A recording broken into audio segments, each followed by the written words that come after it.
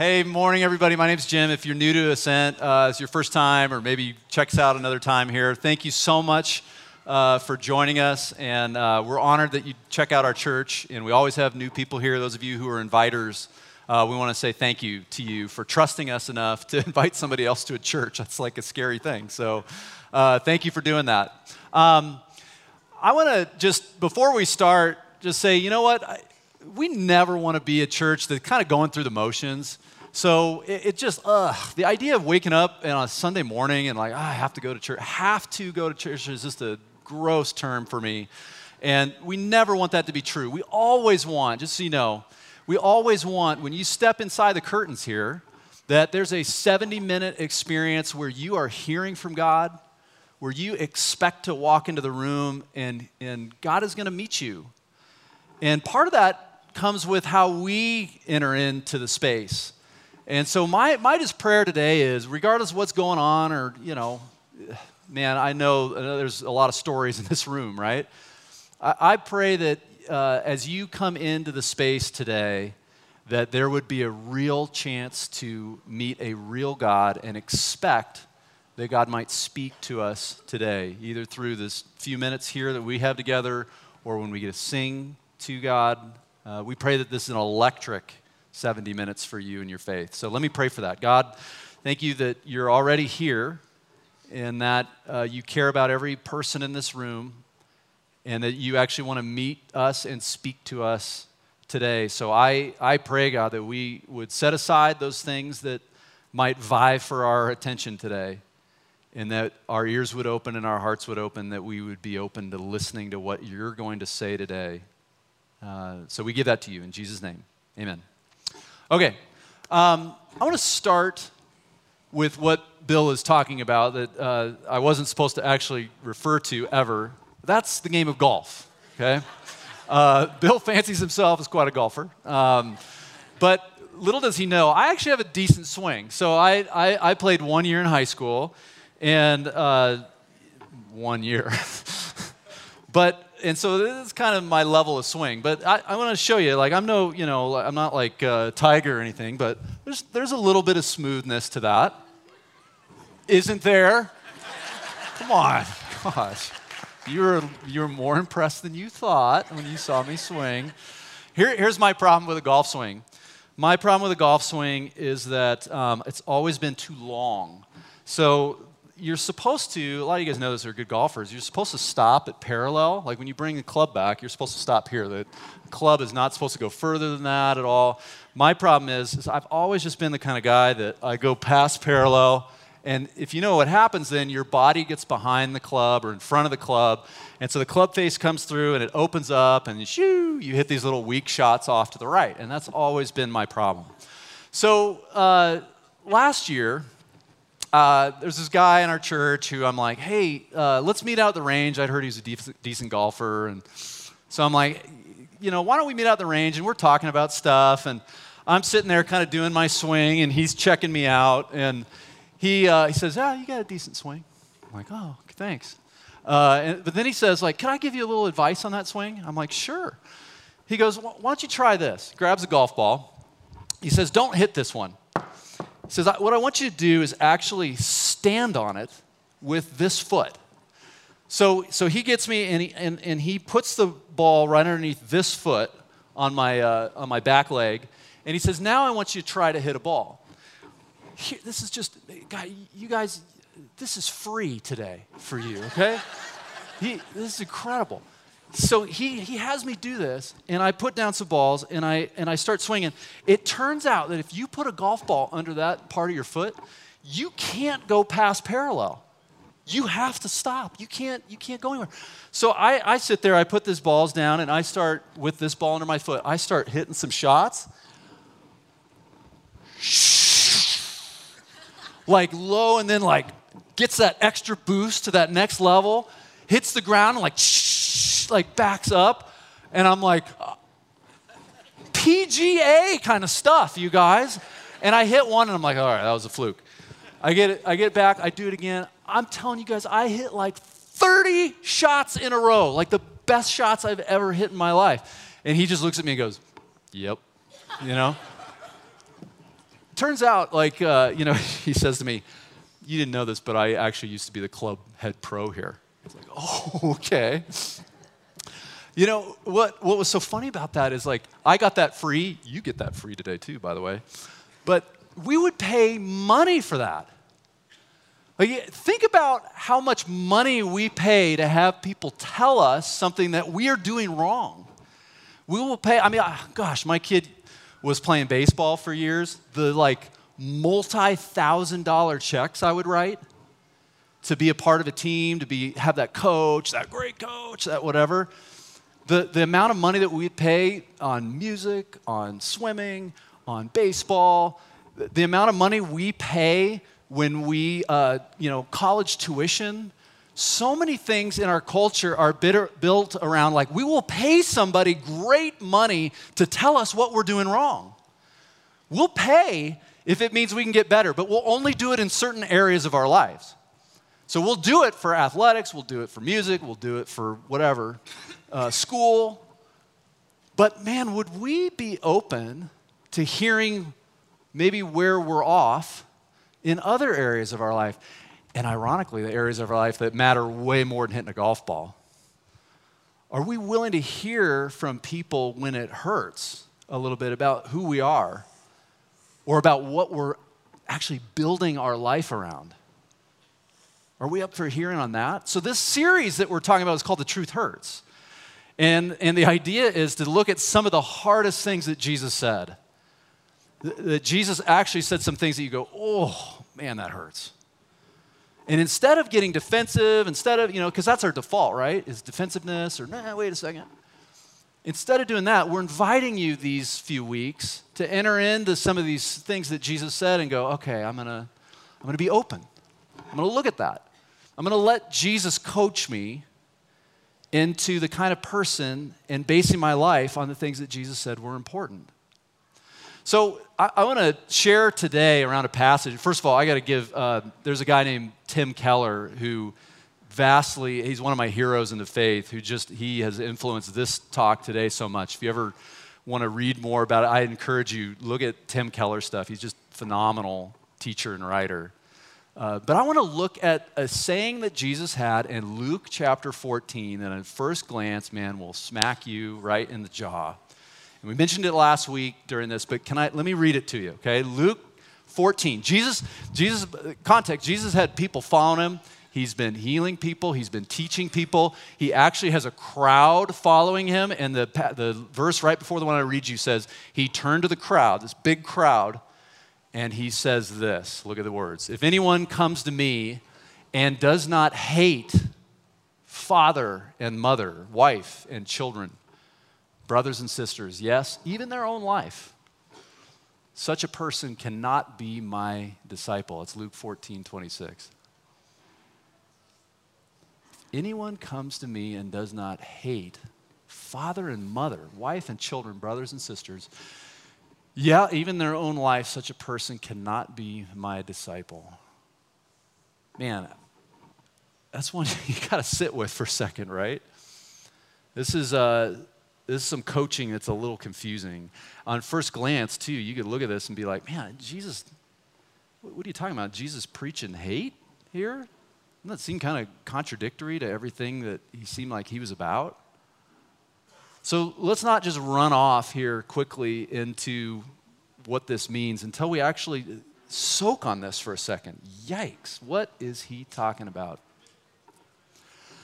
I want to dive into this because I think this passage really matters. You know, this is one of those passages, right, where it's the coaching that we got to hear. So before, I don't know what your background is. This is your first time ever to church. Hold on. Hear these words of Jesus. We're going to unpack what it means. So I want to start just with this thought. I want to start by asking you, when I say the word sin, what comes to mind for you? Like when you hear sin, what do you think? For a lot of us, when we hear the word sin, we start thinking about the things that we do. So a sin could be I lie to somebody, I am angry, and I smack somebody. I intentionally deceive. There's a dog that lives on my street that I want to kick. This dog just thinks he owns our yard and chases our cars, and if Karen let me have a BB gun, it just wouldn't be pretty, right? So that's what we think of when we think of sin. We think of the stuff that we do. Here's a question for you, though. What if those were just the symptoms? What if those things I just talked about are the actual symptoms of something that's actually much deeper inside of every single one of us? What causes us to do those things? Hey, this is going to go to the heart of this passage. What is at the root of the things that play themselves out in the world that get ugly fast? So there was a guy who really was the first to take on this passage that I read to you in Luke 14. He was the first one that we have a record of who actually started saying, I actually think what this passage is about is this. His name was Augustine. So you heard of him, St. Augustine.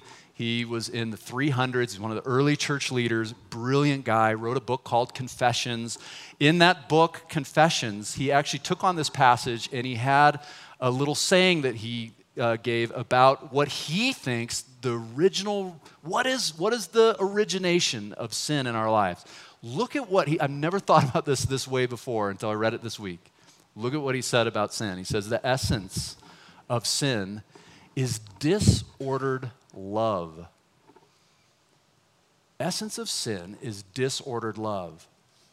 The reason why we sin is when we get our love priority out of order. What does that mean? So, Bill's usually the master of big props, but I'm going with big prop today. You ever been to a golf match? I'm going back to golf, Bill. If you've been to a golf match before, you watch it on TV or whatever, there's always a leaderboard. And you'll see the leaderboard when they go off to commercial, they come back from commercial, or if you've actually been to a golf tournament before, it's really cool. They have this huge board. And it's constantly the who's ahead in the tournament is always being changed. There can be co-leaders, right? Changes from hole to hole unless somebody's way ahead or something like that. A leaderboard, you've seen this, you know what I'm talking about. What Augustine is saying is, I think, every single person in this room, every single human heart has a leaderboard.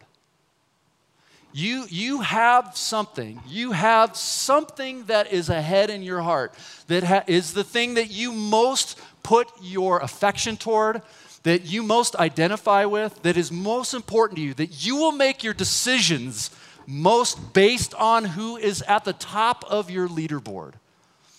Now, what Augustine is saying about Jesus' passage here is that when you get your leaderboard out of whack and the wrong thing heads to the top, that's when all hell breaks loose.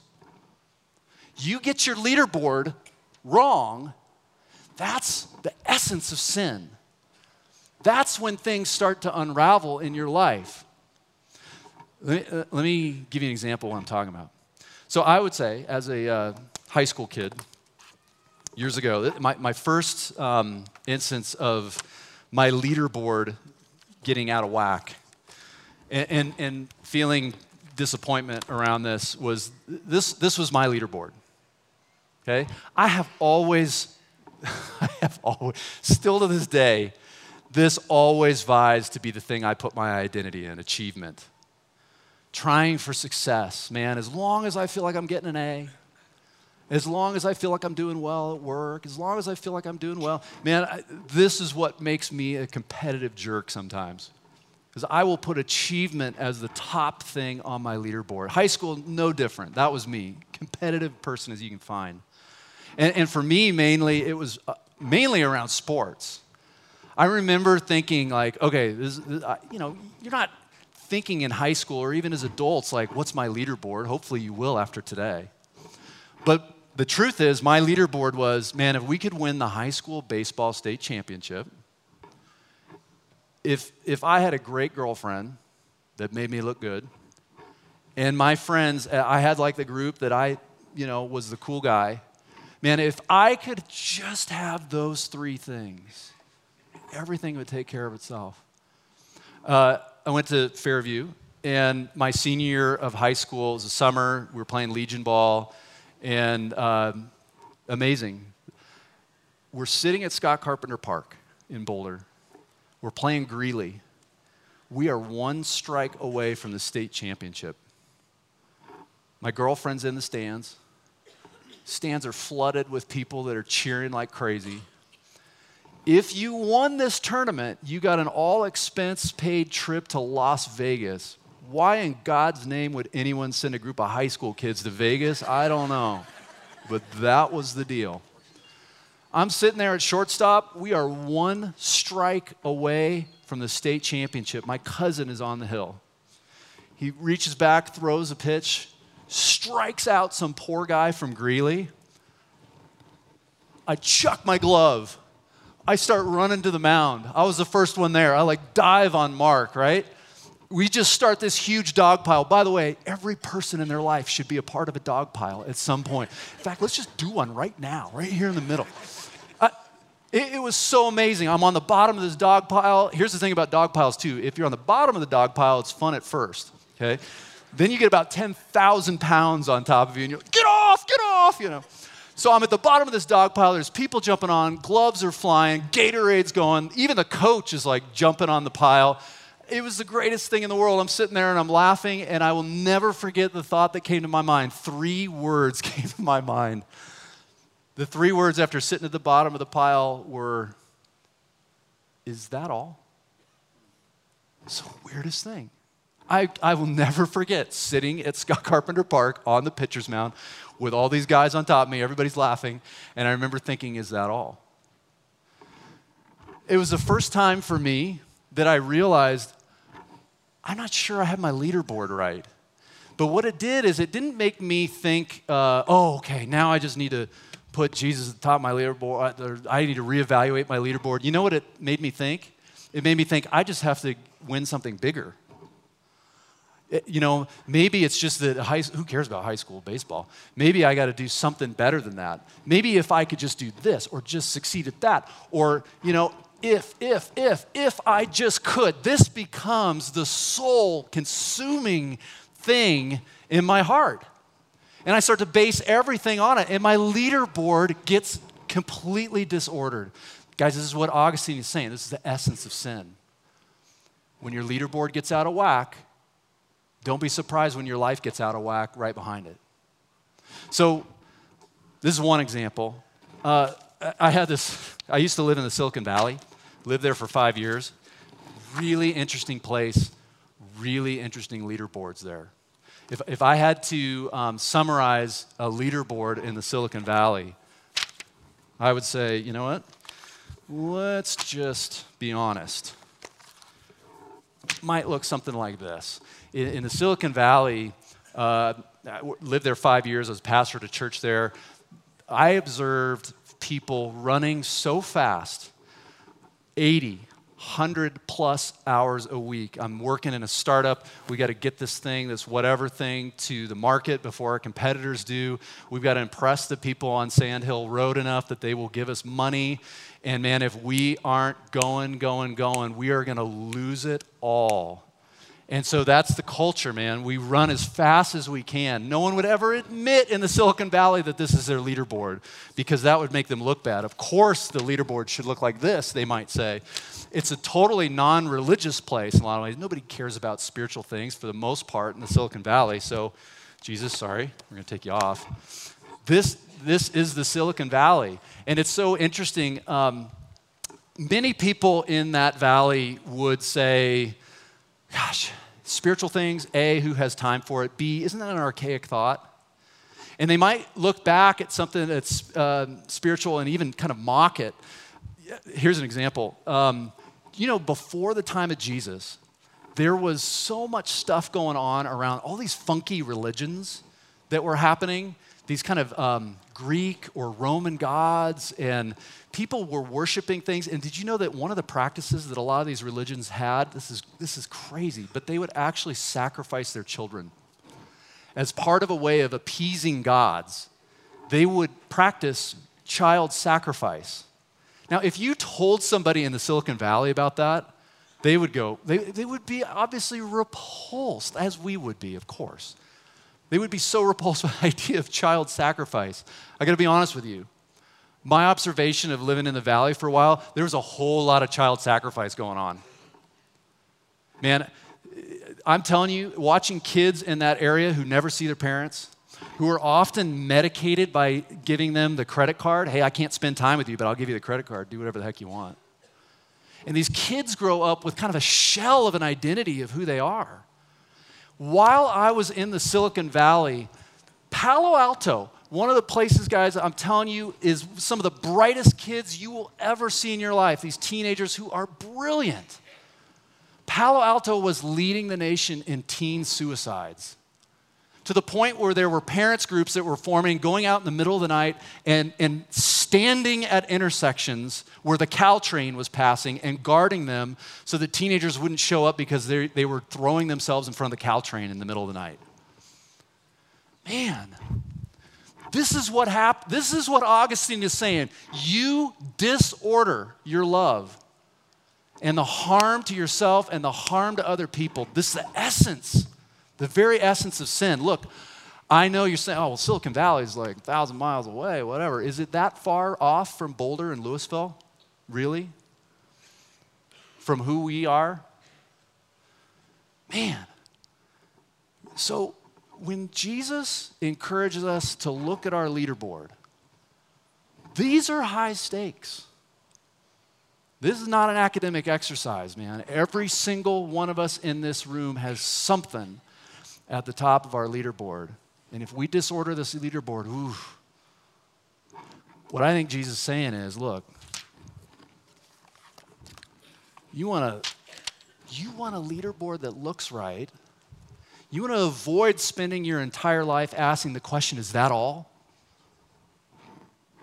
Put me at the top. Put me where I belong. I'm the only person that when you put at the top of your leaderboard, I will not break your heart. That's what Jesus is saying. He's not saying to hate your mother. Come on. Jesus didn't hate his mother. He'd have been going against his own words. He didn't hate his family.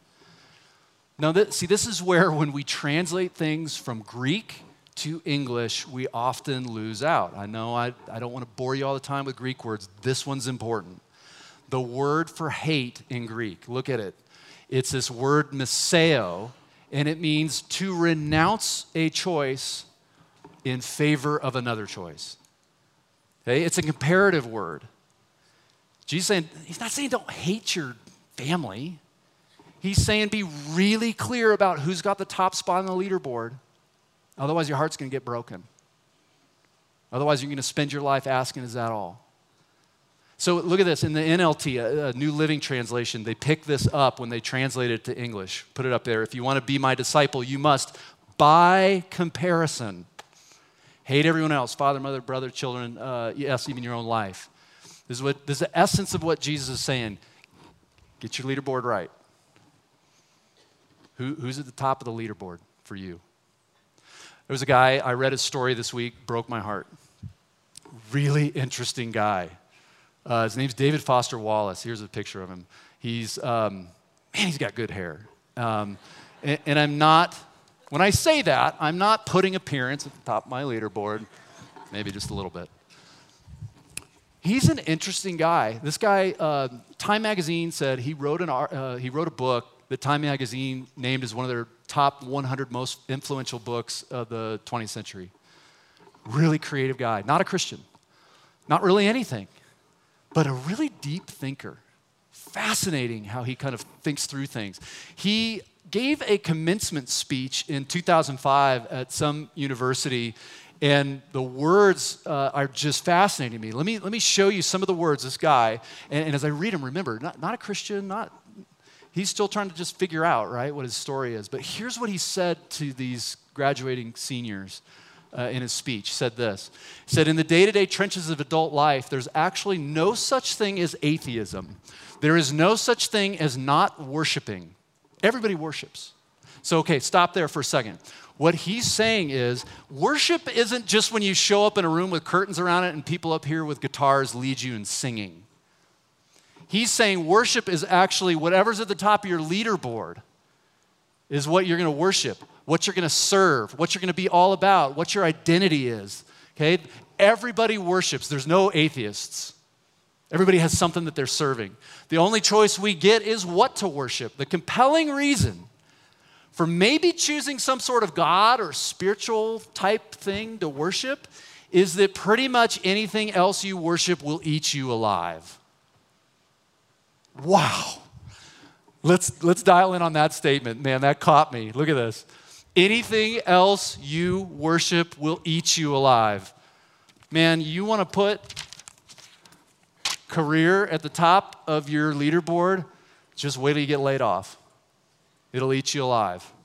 You want to put money at the top of your leaderboard, the stock market goes down. You want to put love at the top of your leaderboard, and he breaks up with you, she breaks up with you, it'll eat you alive. Look, he keeps going.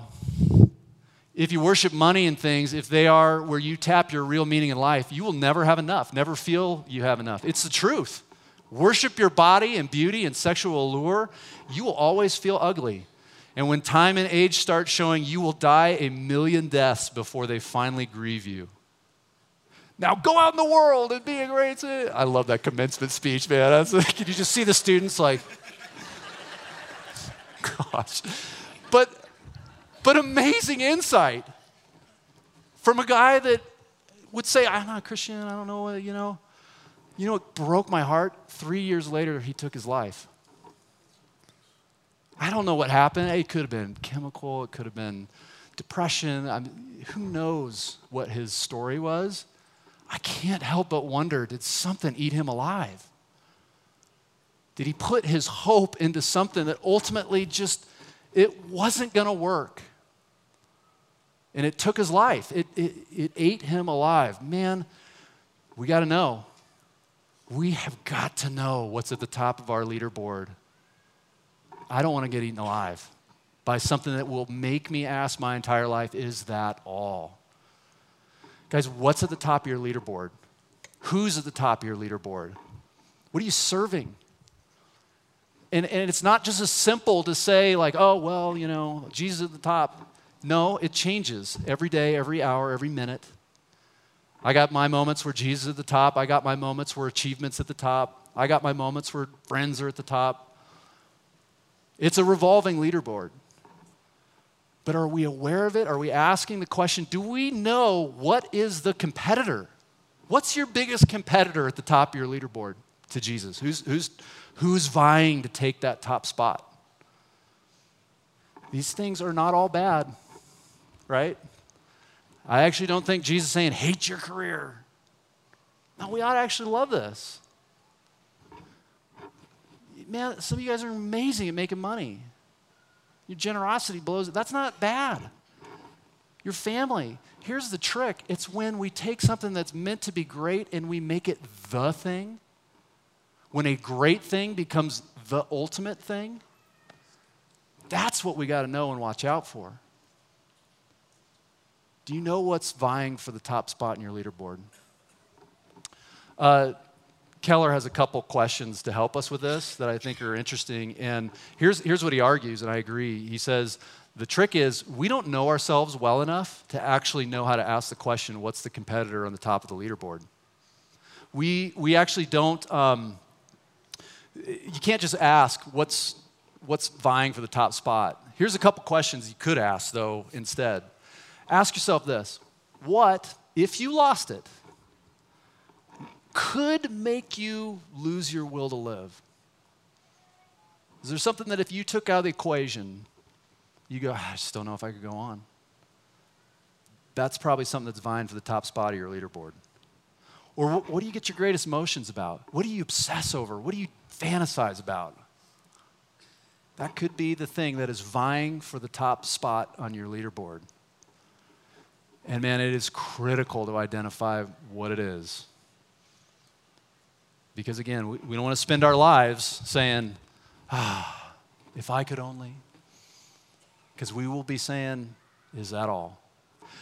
I think for some people, depending on what your family's like, right? This one's one that often ends up there, this love or love.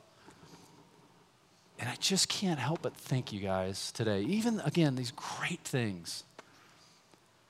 If I had Karen Candy, my wife, be the top thing on my leaderboard, A, way too much pressure for a human being to carry. But B, the truth is, you guys, someday I will be standing, or she will be standing over my grave. If I make Karen Candy my savior, I put it all into her, she's my hope, she's my dream, she's whatever. I'm going to stand someday over a coffin with my Savior in it. No.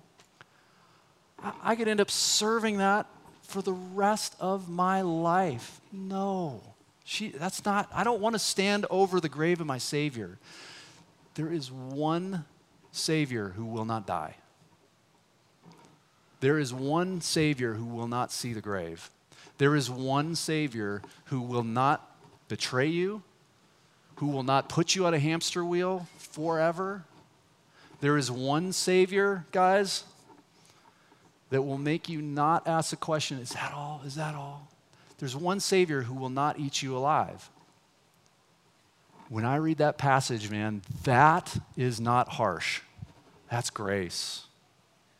You see those words of Jesus, hate your father and mother. He's saying, get your leaderboard right. Because otherwise, I think life will eat you alive. You know what's so funny to me? It's so funny to me that some of the reason I've heard people say, I'm not a Christian because it's just too restrictive. Too many rules. Too many things about it that are just feel like archaic rules that I don't want to follow. You're going to serve this instead? You're going to build your life around that? You become a slave to these things? Whew. You talk about restrictive. You know what these things say to you? If you put a false leader at the top of your leaderboard, you know what the phrase that they will say to you? This is what it'll say. A false leader says this, give your life for mine. Give your life for your career. Give your life for money. Give your life for love. You work your tail off. Do everything you can to achieve your appearance. Give your life away, and you'll be giving your life away for one of these false leaders. There is one leader who, in his day, was willing to have his arms and his feet nailed to a cross, who went to the cross in order to save us from the essence of sin. He knew that our leaderboards would be messed up when he went to the cross, and he did it anyway. There is one Savior who will look at you and not say, your life for mine. You know what Jesus says in return to you? Jesus says this, is my life for yours? I'm going to give my life away for your life. You going to find that offer from anything else on this board? What's your leaderboard? Guys, I want to take a second. I want to give us a moment, just a moment of silence to pray. Maybe you're someone who has never had a moment where you say, Jesus, I want to put you at the top of my leaderboard. I want to give us a moment of silence, and maybe you pray that prayer today. Maybe you're somebody who's followed God your whole life, and you're just now maybe recognizing this leaderboard idea is going on every single day, every minute, and you know what the competitor is. Maybe you need a second just to talk to God. God, help make my leaderboard right. Help me know every day when achievement is trying to take the top slot away and rob you of where you're supposed to be, and really rob me of the life I'm supposed to live. So I want to pray, and I want to ask you to talk to God during this time, and let's see what he says, okay? God, we ask you and thank you. We thank you for those words of Jesus in Luke 14 and what they really mean. And God, we pray that today that you would help us to talk to you, to listen to you, to be honest and self-aware about what is really going on in our hearts and who we are elevating or what we are elevating to the top spot. And I pray, God, right now, as we just have this moment of silence, that you would speak to us and that we would speak to you.